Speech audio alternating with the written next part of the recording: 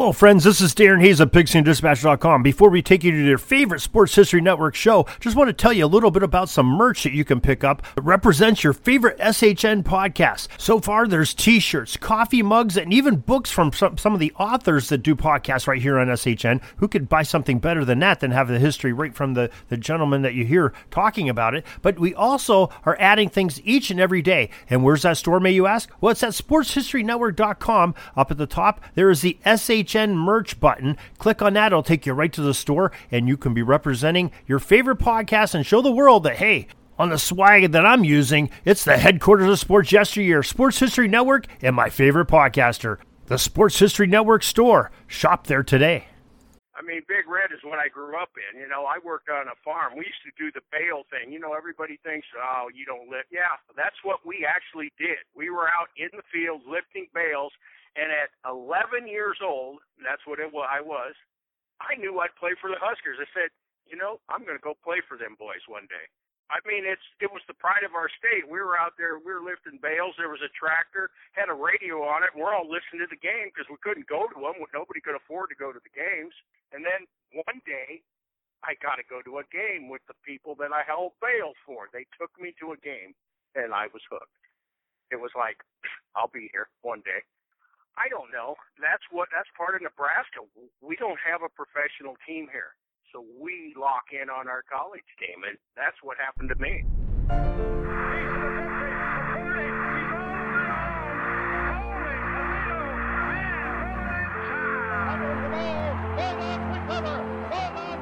Guess who? Hugh Green, that's who. Down the field long, he is going for Williams, complete. And he gets clotheslined by Lawrence Taylor. 25, 20, 50, 10, 5, Lindsey Scott.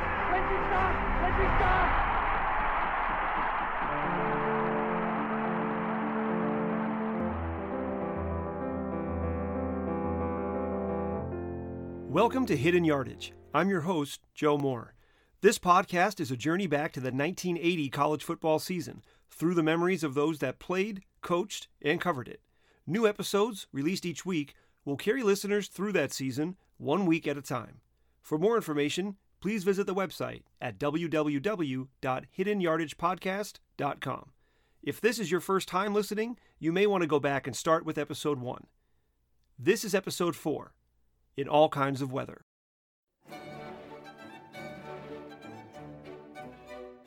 At the quarter pole of the 1980 college football season, the race for the national championship was still a crowded field. The biggest statements in September were made by Notre Dame, who opened the year with a lame duck head coach, but was 2-0 with 2 wins over teams ranked in the top 15. Alabama was cruising towards the third straight title and had needed just 1 week to take over the top spot in the polls, while Ohio State, Southern Cal, and Pittsburgh were all unbeaten despite looking vulnerable against lesser competition. From the Big 8 Conference, Nebraska had surged to number 3 on the strength of a couple of early blowouts. 2 of the Cornhuskers' future opponents, Penn State and Missouri, had climbed several spots since the preseason polls, and Georgia, who began the year ranked 16th but was now 10th, looked to be Alabama's stiffest competition for the SEC crown. With half of the Pac-10 ineligible for the conference title or the Rose Bowl, it seemed like the second or even third place team would end up representing the league in Pasadena. USC and a surprising UCLA squad appeared to be the class of West Coast football, but neither was allowed to play in a bowl game. The fourth week of games provided a dose of chaos, as a full 25% of ranked teams would become unranked, and mighty Oklahoma would fall victim to the upset bug. The Sooners lost a rain-soaked game in Norman to Stanford, who was still calling itself the Cardinals at that point, with some quarterback named John Elway. It was Oklahoma's first home loss in nearly 4 years. But to understand one of the biggest storylines in Week 4 of the 1980 season, you'd have to go back a lot further than that.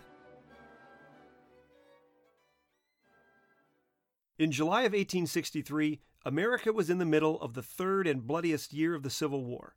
At a small crossroads in southeastern Pennsylvania, armies clashed at what would become the war's decisive Battle of Gettysburg.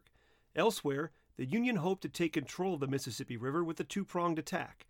Ulysses S. Grant would lead troops in an attempt to capture the rebel stronghold at Vicksburg, while a force of about 4,000 men participated in the longest siege in American military history at Port Hudson, just north of Baton Rouge.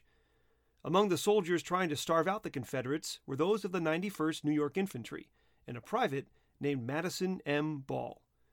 In 1869, with the war behind him, Ball enrolled at Rutgers University, where he was honored with a class prize for his oratory skills. There's no evidence that he ever used those talents to give the first ever halftime speech, but we do know that Ball was among the players of the first ever college football game on November 6, 1869. That first game was part of 3 scheduled between the College of New Jersey, later named Princeton, and Queens College, later named Rutgers. It was barely recognizable as the game we love today. There were 25 players to a side, no referees, no crossbars on the goalposts, and no throwing or running with the ball. By most accounts, it was a savage affair, and Rutgers won the first contest 6-4 before dropping the rematch a week later on Princeton's campus. One report of the game cited that a Rutgers professor, riding past the scrum on his bicycle, shouted, "You men will come to no Christian end." After its initial setback, Princeton won 32 games in a row against Rutgers, and more than 100 years later, Rutgers and Princeton were still playing each other every season. But Rutgers had designs on joining big-time college football, and Princeton didn't see that it could remain competitive with the Scarlet Knights. In January of 1979, the two schools announced that their 1980 meeting would be the last in the series.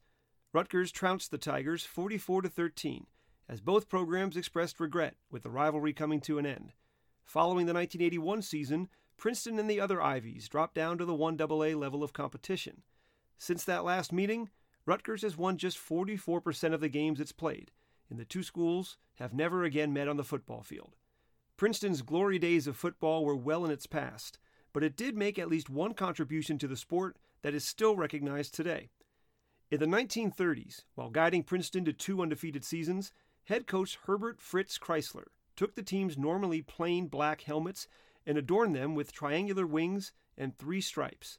It was meant to represent the folded back ears of a tiger, and when Kreisler left Princeton to coach the University of Michigan, he brought the winged helmet design with him.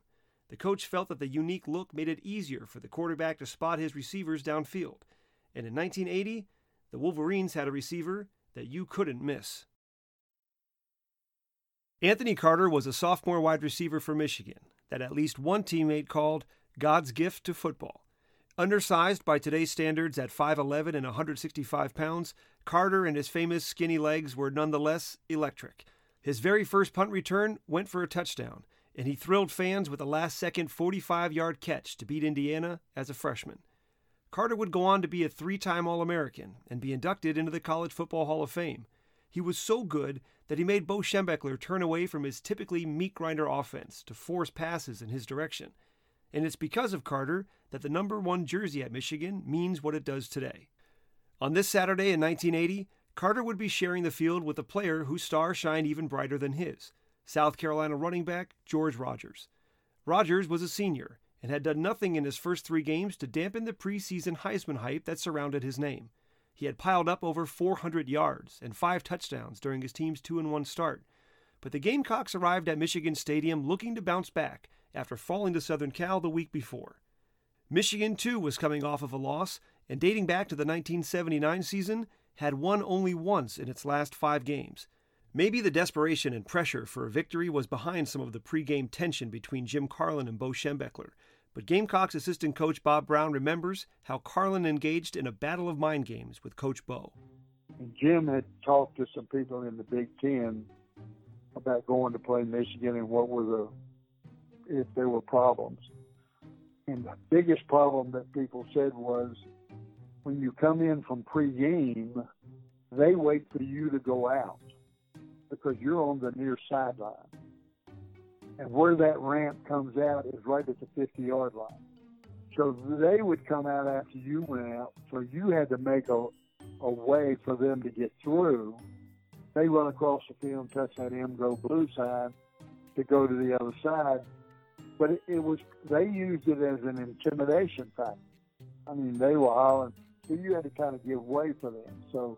And Jim said, okay, guys, we may get penalized, and I got to check with the officials about what the rule is, but we're not going out until they go out.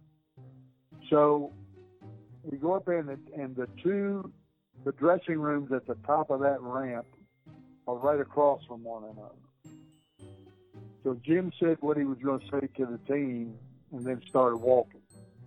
And the two coaches, we were standing by the door right at the back of the dressing room, which opened to the ramp, and the other dressing room door was right across the ramp.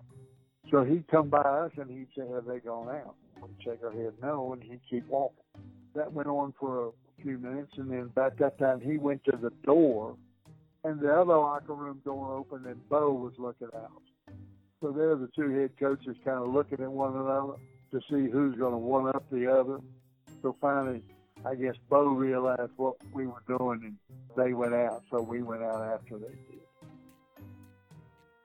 Michigan may have been worried about stopping Rogers, but what it really should have been on guard against was itself. The Wolverines made several critical mistakes to allow the Gamecocks to stay within arm's length and set up a dramatic final play. After an early field goal by South Carolina, Michigan responded with 2 touchdown passes from John Wangler to Anthony Carter, the last one coming with just 5 seconds remaining in the half. Late in the first quarter, the Wolverines were threatening inside the Gamecocks' 5-yard line, but running back Butch Woolfolk, who earlier in the week had told reporters that he didn't get the ball enough, dropped a pitch on 4th down, and Michigan came away empty. At halftime, Michigan led 14-3 and opened the third quarter ready to deliver the knockout punch. That's when another Wolverine mistake changed everything. After reaching Carolina's 8-yard line, Michigan fumbled on 1st down, and the ball rolled all the way into the end zone where it was recovered by the Gamecocks. During its march downfield, Carolina was intercepted as Gary Harper threw into a crowd of no less than 6 Wolverines. But while Michigan players celebrated, there was a flag on the field. And a penalty flag is down. Penalty on the play, Larry. It'll be holding defensively against the Wolverines. And what happened was Andy Canavino, playing linebacker, had coverage on George Rogers. When he came to the line of scrimmage, Andy tackled him. Just flat out dead tackled him right in front of the referee. And that will ruin a good interception. Schembechler was furious about the call after the game, saying, when a guy carries the ball 36 times a game, you have every right to tackle him.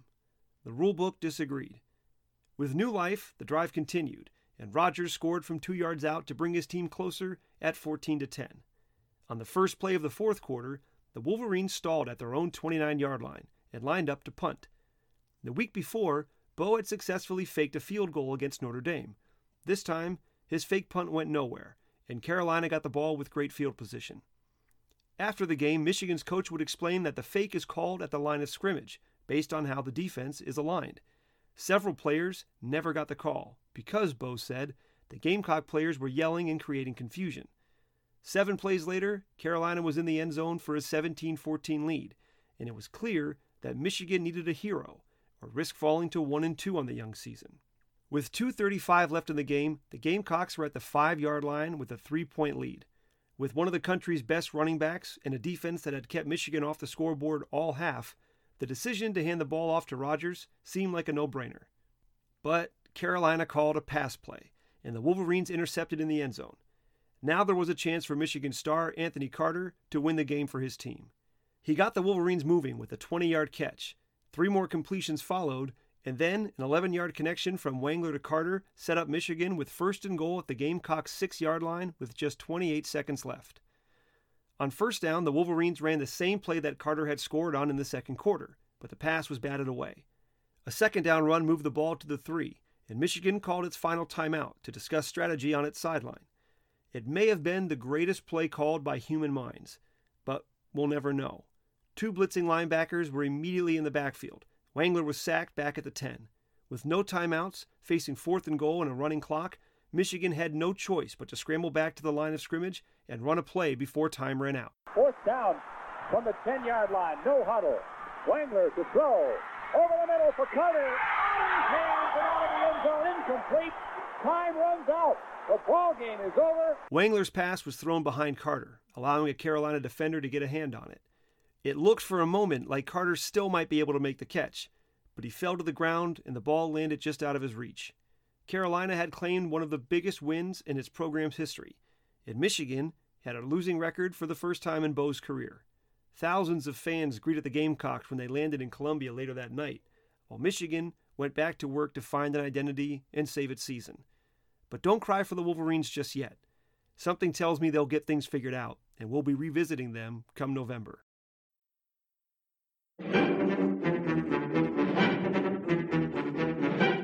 Fred Waring was born in 1900 in a small town in western Pennsylvania.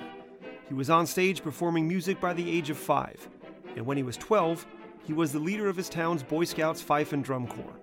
As a teenager, he formed an orchestra and started touring, all while pursuing an architectural engineering degree at Penn State. Towards the end of his senior year, he decided he wanted to make music his life. He left the university to tour nationally, and he rose to fame at the head of Waring's Pennsylvanians. The band enjoyed multiple top 10 hits, like this one. You gotta be a football hero to get along with a beautiful girl. You gotta be a touchdown getter, you bet. If you wanna get a baby to pet, the fact that you are rich or handsome. He became known as the man who taught America how to sing. He maintained a close attachment to Penn State and served his alma mater throughout his life. So much so that the university's West Hall's dormitories is connected by the Waring Commons. Waring also was an early promoter and financer of the blender. When Jonas Salk was working on a vaccine to eradicate polio, it was a special version of Waring's blender that was used to aseptically prepare culture media. That vaccine was developed at the University of Pittsburgh, which might be the only time that rivals Penn State and Pitt worked together on anything. And if you're wondering, no, there's nothing I can't connect back to college football. In 1950, Waring's weekly radio program held a contest to create a song for a college football team. The University of Nebraska won, and Waring wrote a song honoring the Cornhuskers. In 1954, he was given the state's highest honorary title when he was made an admiral in the Nebraska Navy. Now, in 1980, the Blender Man's alma mater and the Cornhuskers would mix it up in Happy Valley as a pair of top-ranked unbeatens.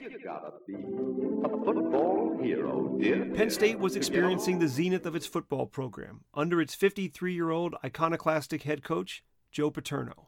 The Ivy League-educated Paterno would read Virgil to his players in the locker room, encourage them to become socially and politically active on campus, and was constantly toting the virtues of his grand experiment. That was the ostentatious-sounding name given to his belief that college football players should be students first and athletes second. The attention earned by the grand experiment would win him no popularity contests among his peers, but that was about the only thing Paterno wasn't winning. In his 15 years at the helm of the Nittany Lions, Paterno had amassed the highest winning percentage of any active coach. He led his squad to 10 top 10 finishes, including 3 unbeaten and untied seasons, and the program's only Heisman Trophy winner. It would seem the grand experiment was working, but Paterno himself said that it would take a national title before people were finally convinced. A criticism of Paterno's Lions, who did not belong to a conference, was a perennially weak schedule. To correct for that, the school lined up several intersectional clashes with programs like Miami, Alabama, Notre Dame, and Nebraska. Scheduling this caliber of opponent would win Paterno respect. Beating those teams would win him a national championship. But that would be easier said than done, and in 1980, with the country's toughest rated schedule, Paterno was coaching with the added pressure and disappointment of a 1979 campaign that was marred by ugly off-field incidents and a disappointing 8-4 record. Coaching under pressure was nothing new for Paterno's opponent on this day, Nebraska's head man, Tom Osborne. In 1977, Osborne's 5th in charge of the Cornhuskers, Nebraska was the preseason favorite to win the national title and carried the number 1 ranking into the season. Things didn't go as planned. Nebraska dropped 3 games before beating North Carolina in the Liberty Bowl. As Osborne trotted off the field after the bowl game, he was met by a regent from the University of Nebraska, who greeted him with a handshake and a congratulations. Then he told him that his job had been on the line. Osborne endeared himself to Nebraska fans as the offensive coordinator on the 1970 and 71 national championship teams, the first such titles in school history. He was set to take over for legendary head coach Bob Devaney in 1972, but Devaney was convinced to return for the elusive three-peat, and so Osborne served as coordinator for another year as the Huskers went 9-2-1. In 1973, Devaney took over as athletics director, and the coaching job belonged to Osborne. He would go on to build a legacy that would rank him among the greatest of Nebraska's heroes, and he even represented the state in the U.S. Congress. He was the embodiment of the Cornhusker spirit, and he ran a program built on hard work, commitment, integrity, and running the football. Osborne took the I formation and added the option attack to it. He could exploit the A-gaps with helmeted landmines disguised as fullbacks, or outflank a defense with elusive I-backs that could gain the edge and take it the distance. He had a formula that consisted of players waiting their turn behind experienced teammates and going through countless practice reps so that when their number was called as juniors or seniors, their production would be automatic. Andy embraced walk-ons in a way that few, if any, other programs around the country did. During the first 7 years of his reign, Osborne had earned a record of 65 wins and just 18 losses. His teams were always contending for a title, but he had the misfortune of sharing a conference with Barry Switzer and the Oklahoma Sooners, and he was just 1-7 against them. But that's a story for another Saturday. This week's game was a nationally televised contest against Joe Paterno and Penn State in Beaver Stadium. Penn State had played at Nebraska the year before and been walloped 42-17. Each team had been impressive through the first few weeks of the 1980 season, but this was clearly the best team either school had faced to this point. Penn State was trying to sort through a two-quarterback system with Jeff Hostetler and freshman Todd Blackledge splitting time. Nebraska had a senior signal caller, Jeff Quinn, and a wealth of depth at the famed I-back position. The starter was a sprinter that transferred to Lincoln from Oregon State named Jarvis Redwine. He had unseated the school's all-time leading rusher and one of the all-time great names of college football, I.M. Hipp, in 1979, and Redwine came into his senior season with eyes on the Heisman Trophy. Behind him were Craig Johnson and a third-string sophomore named Roger Craig. But for all the headlines that the team's running backs would collect, this team, like those that came before it, was carried by the famous Black Shirts defense. And they would have their way in front of the largest crowd in Penn State history. You're leaning the wrong way. It wasn't about the offense in my day. You know what? When you wore a black shirt and you come up, there's nobody wanted to mess with you. Our number one unit on defense, we would stuff your ass. And that would be the first team as well. There was a little difference there. We were intense in practice. You should have seen our butts back then, buddy. We were kicking some butt. And you know what? If it was our first string offense got macked around a little bit by us because, we didn't play. Our defense was the pride back then. It wasn't the offense. For me, it was all about intensity. And I brought the intensity up. When it was time, guys prepare differently now, and I don't know if it's any better now how they prepare. But for me, it was like, you better get your head in the game now, because put your helmet on, strap it up, because I'm going to be damn violent. And that's what it was. I come to play. The night before the game, as was tradition, Osborne went to the movies with his team and watched The Big Brawl, a fast-paced martial arts movie starring Jackie Chan and one of his first forays into American movies. On Saturday, Penn State's quarterbacks would be wishing they had the benefit of stunt doubles against that Nebraska defense. Oh yeah, high on a windy hill overlooking the lush Nittany Valley sits Beaver Stadium, packed with some 85,000 people this afternoon for the ball game between the Cornhuskers and the Nittany Lions. And Penn State's scrappy young defense did its best to slow down the top-scoring offense and total yardage team in America. But Nebraska's defense was simply on another level. The Black Shirts would sack Hostetler twice on Penn State's first possession, then force and recover a fumble on the next. Nebraska used the turnover to jump out to a 7-0 lead, and after another drive ended with the sack of Hostetler, it was time for Paterno to turn to his freshman, Todd Blackledge. But there was already blood in the water, and the Huskers' defense welcomed him into the game with an interception that led to Jarvis Redwine's touchdown and a 14-0 lead. Penn State would answer with a touchdown of its own to make it 14-7 at the half, but the game never quite felt that close. Nebraska would harass both quarterbacks to the tune of 9 sacks and limit Penn State to just a total of 146 yards while forcing 7 turnovers. Hostetler finished just 1 for 4 for 12 yards, while Blackledge contributed 3 interceptions. The final score was 21-7 for the visitors, and Jarvis Redwine was as good as advertised. And splitting into the right side, and there's a toss going out to Redwine to the 45, to the 50, he's to the 40, and down he goes at the 40 of Penn State. Beautiful running of the option. Jeff Quinn faked it into the middle and then pitched it off to Jarvis, who got a great block from his flanker over on the left side, Tim McCready. And Paul Langford is the man who finally made the tackle on Marvelous Jarvis. Redwine finished with 189 yards on more than 30 carries to further his Heisman campaign. Osborne would tell reporters after the game that he had the most talent of anybody he'd coached since Johnny Rodgers. Now, for the understated coach, that was as close of an endorsement as a player could hope to get. The Huskers would return home the next week to welcome the Florida State Seminoles, while Penn State had to face another top 10 team, this time on the road against number 9 Missouri. The Lions would have to figure out their quarterback situation quickly if they hoped to not let their fine defense go to waste. It was a problem that could have been avoided entirely, but a mistake on the recruiting trail let a future Hall of Famer that always wanted to play for Penn State slip away.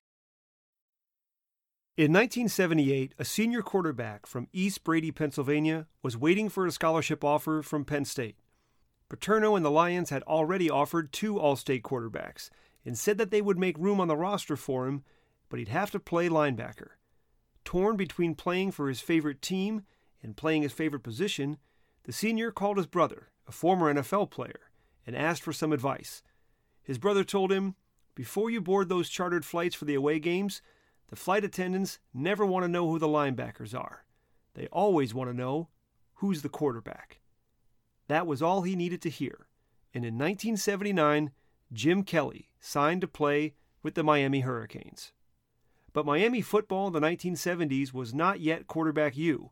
As a matter of fact, in the 1970s, Miami football was not much of anything. Like Florida State, the university had almost dropped football before turning to a hard-driving taskmaster named Howard Schnellenberger to run the program in 1979. Schnellenberger played at Kentucky under Bear Bryant and later coached for him at Alabama.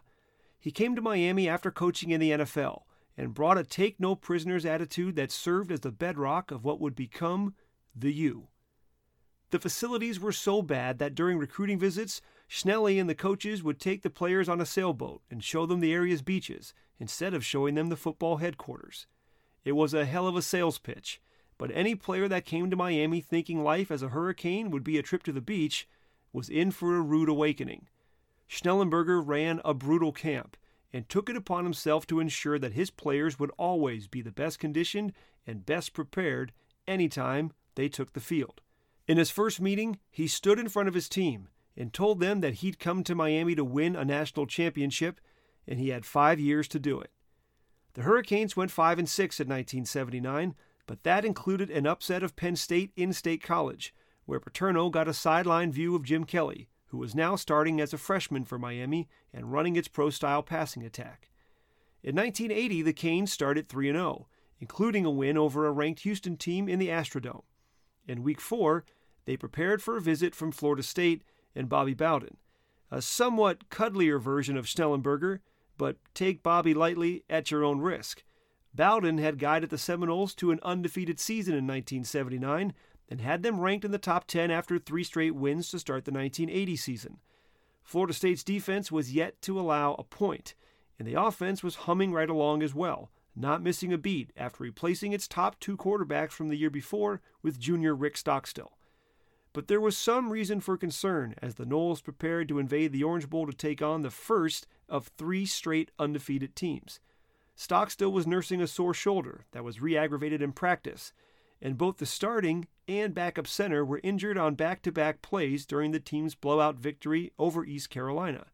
It looked like neither would be ready to play by Saturday, and a backup guard would have to move over to fill the position. The game kicked off at 4 p.m. in front of the largest home crowd for Miami football in a decade. Nearly 60,000 fans were expected, more than double what the average attendance was in 1979. It was a far cry from a few years earlier, when anybody visiting an area Burger King restaurant could get a free ticket to a Hurricanes football game. John Madden started at center for Florida State despite his injury, but he lasted just 1 series. That would force junior Reedus Coggin, who was the backup guard, into service. He'd been snapping the ball all week long during practice to get ready for Saturday, but there was one thing missing from practice that Coggin had to deal with during the game: Miami nose tackle Jim Burt. After the game, Bowden counted 10 mishandled snaps between Coggin and Stockstill. It took the Seminoles 7 series before they could manage a first down, but it mattered little, since Florida State still had the top-ranked defense in the country, and with just 41 seconds remaining in the half and Miami at midfield, Rick Stockstill and the rest of the Seminoles figured the game would make it to halftime tied at 0. The last seconds of the first half, and they're on about the 45, plus 45 midfield range right there, and it's basically they're just throwing one up, and they throw a takeoff. I think it was to Larry Brodsky, but I can't remember their receiver, and but they throw it in the end zone, and it's overthrown. It's got no chance to catch it, and they call pass interference on us. And back then, for pass interference in the end zone, they put it on the 1 yard line. The dubious pass interference call was brought up after the game, and even Miami's receiver said he didn't think a flag should have been thrown. Nevertheless, on the next play, Miami's Jim Kelly scored on a quarterback sneak for the first points allowed by Florida State's defense in 14 quarters. Trailing 7-0, Florida State answered in the third quarter with a Bill Capice field goal to cut the lead to 7-3. Miami restored its 7-point advantage with a field goal that was deflected by Florida State's Bobby Butler. Maybe the Seminoles shouldn't have tried to block it, since the other 3 attempts by Miami's kicker were unimpeded and all sailed wide of the uprights. Trailing 10-3, Stockstill led the Seminoles on a desperate march with less than a minute to go in the game. At the 11-yard line, he found teammate Sam Childers in the end zone. Play was 62, and that's a post by Z, by the outside receiver, and then Sam was our tight end, and he runs a wheel route. And I pumped the post there, and the guy jumped it, and that left Sam, he was, pretty wide open there coming off the wheel route, hit him for a touchdown. So that put it 10-9, and really that play that we scored on is the play we had worked on, as a 2-point play, during the week. The score was now 10-9, and Florida State had a decision to make. Its next 2 games were against undefeated top 5 teams. Settling for a tie here was understandable, considering it was likely that the team would lose one or both of those games. Or it could go all in on the 1980 season and go for 2 points and the win. According to Bowden, there was no decision. Quote, "I just couldn't have lived with going for a tie," he said. "I don't think my team could have either." Florida State wideout Kurt Unglaub remembers the play. A receiver had broken open in the end zone, but Miami's nose guard Jim Burt swam right through backup center Rebus Coggins and knocked down Stockstill's pass. Well, I was in the game and I didn't come out, so I was either going to hold for a field goal for Capice or else I was going to stay in the game with wide receiver. So I was just kind of waiting to see what they were going to do. All of a sudden I see Stockstill coming back out, and I'm going, okay, I guess we're going for 2. And, I know the play that we ran, it was some kind of a crossing route to our inside receiver. I was on the left side waiting to split out left, so I was basically trying to run my guy off.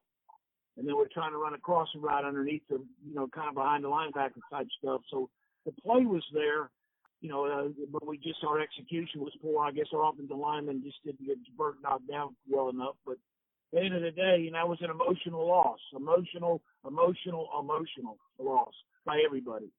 It was just a drain. A big drain. Here's your left. Your first game you lose, and that plane ride home was a long plane ride home. I tell you, it was a long plane ride home. Schnellenberger called it one of the top 3 wins of his career, and the Hurricanes rose to number 13 before losing back-to-back-to-back games against Notre Dame, Mississippi State, and Penn State. Miami would finish 9-3, the most wins for the program in 30 years. It was only year 2 of Schnellenberger's 5-year plan, but something big was brewing in South Beach. Florida State's players were dejected. It was their first loss in 19 regular season games, and it happened on the same field that their undefeated season had come to an end last year against Oklahoma in the Orange Bowl. The Seminoles had little time to sulk. Florida State was next to travel to Lincoln, Nebraska for a clash with the Cornhuskers. When asked after the game if his players were depressed, Bowden said, well, once they see the films of Nebraska's game against Penn State, depression will turn into shock. In the days following the game, in a barbershop in Tallahassee, a customer was ranting about how the Florida State players shouldn't be blamed for losing to Miami. He turned to the gentleman in the chair next to him and said that it was all the coach's fault. You're right. They ought to fire every doggone one of them, the second man said to a chorus of laughter from the barbers. The man speaking was Bob Harbison, Florida State's defensive line coach, that had been on staff for all but 2 years of the program's history. Next week on Hidden Yardage, the story of the 1980 college football season. The title picture starts to take shape as 2 top 10 teams go down at home. Alabama gets an unexpected test in the Big Apple, and Florida State's season is on the ropes in Lincoln against Nebraska and Big Red. Penn State tries to save its season with a visit to unbeaten Missouri, and undefeated UCLA looks to settle a grudge against second-ranked Ohio State. The Hidden Yardage podcast is researched, written, narrated, and produced by me, Joe Moore. If you enjoyed the episode, please rate and review wherever you listen to podcasts. For a list of everybody that appeared in this episode and special acknowledgments, visit the website at www.hiddenyardagepodcast.com. There you'll find a full transcript of every show, as well as schedules, stats, and standings from the 1980 season. Please email your questions and comments to me at joe@hiddenyardagepodcast.com.